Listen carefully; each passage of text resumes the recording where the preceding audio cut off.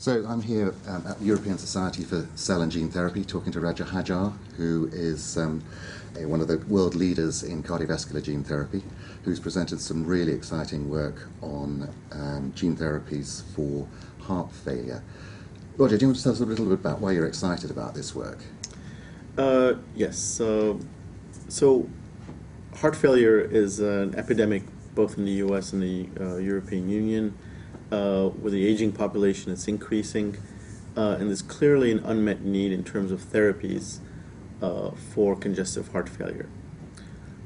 Some of the targets that have been discovered in congestive heart failure are difficult to target pharmacologically, and for that reason, gene therapy has been used to, at least in experimental models, to rescue heart failure phenotype, and that has led to a number of us to consider translating those experimental findings into clinical trials. And one of these targets was the SR calcium ATPase pump, SERCA2a, and it has been difficult to target pharmacologically. And for that reason, we chose a gene therapy approach. And over the last 10 years, there's been a program to basically validate the target, develop gene therapy methods to deliver the vectors into the heart, and finally get into phase 1 trials. And phase 1 trials, which were started in 2007, were found to be safe and even showed some biological activity. And now the phase 2 trial, which was a double-blind placebo-controlled trial, showed that the high dose of the gene therapy vectors delivering SERCA2a actually showed some real clinical benefits in this very sick population. So we're quite excited that the AAV-based gene therapy trial delivering SERCA2a was safe. Second, in a phase 2, in the phase 2 trial, we had some clear clinical benefits along with biological activity that was going in the positive direction.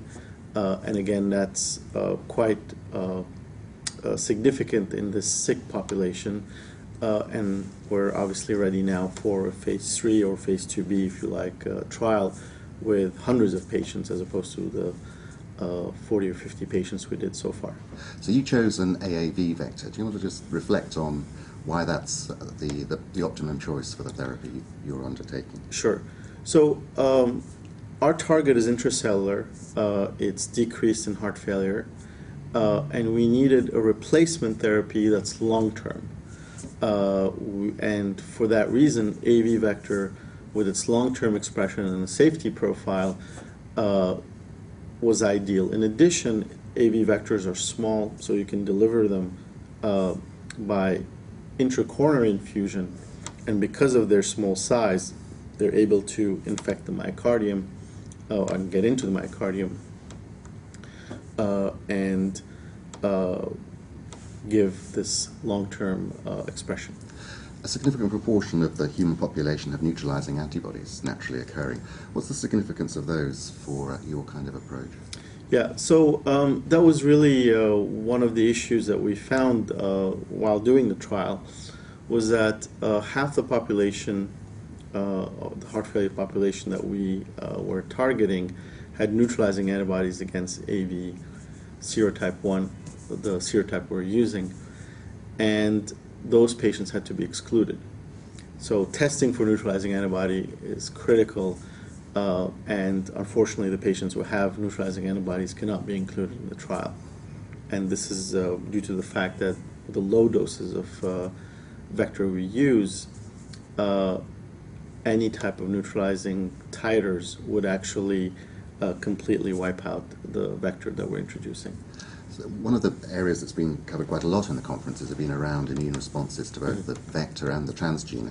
And T-cell responses, have they been an issue for your therapy so far? Yeah, so the T-cell response is an important component of the immune response to AAV gene delivery.